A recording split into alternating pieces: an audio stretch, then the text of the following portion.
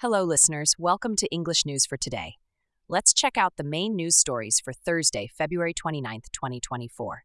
Isn't it great to have an extra day this leap year? We've got news just as special for this unique day.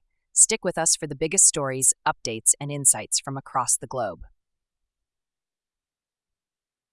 It's been suggested by South Korea's Defense Minister Shin Won-sik that a North Korean-operated ammunition factory aimed at supplying Russia is running at full capacity.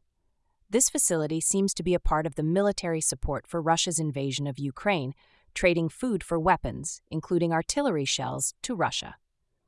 According to a report from the South Korean Defense Ministry, North Korea has shipped numerous containers to Russia since August last year, yet the specifics of the shipments remain unclear, increasing uncertainty about the situation.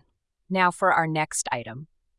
Prime Minister Modi of India claims the nation is emerging from the shadow of China, propelling India's economic development.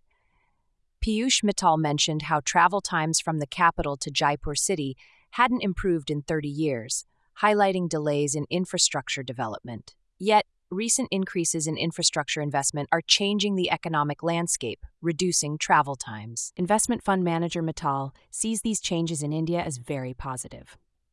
Moving on to our next topic. In the Michigan primary elections, incumbent President Joe Biden and former President Donald Trump have won their respective Democratic and Republican contests. However, both candidates are facing challenges, with low support from young people and certain ethnic groups, a warning sign for the presidential elections in November. The primary results have highlighted divisions within the parties and changing voter trends. The impact of these primaries on the November election is something to watch closely. And now for our next news item.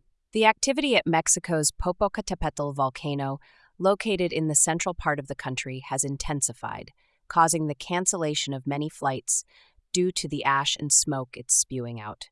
Disaster prevention authorities have reported ashfall in Mexico City, about 72 kilometers away from the volcano. With 77 eruptions recorded, there is an increased alert level and calls for thorough safety measures for residents.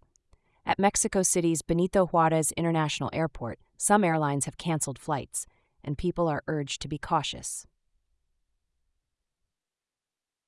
As we wrap up today's journey through the latest headlines, we hope the news we've shared keeps you informed and thoughtful as the seasons change. Wishing you all a beautifully evolving spring and a day as extraordinary as a leap year. Thank you for tuning in, and until next time, take care and stay bright.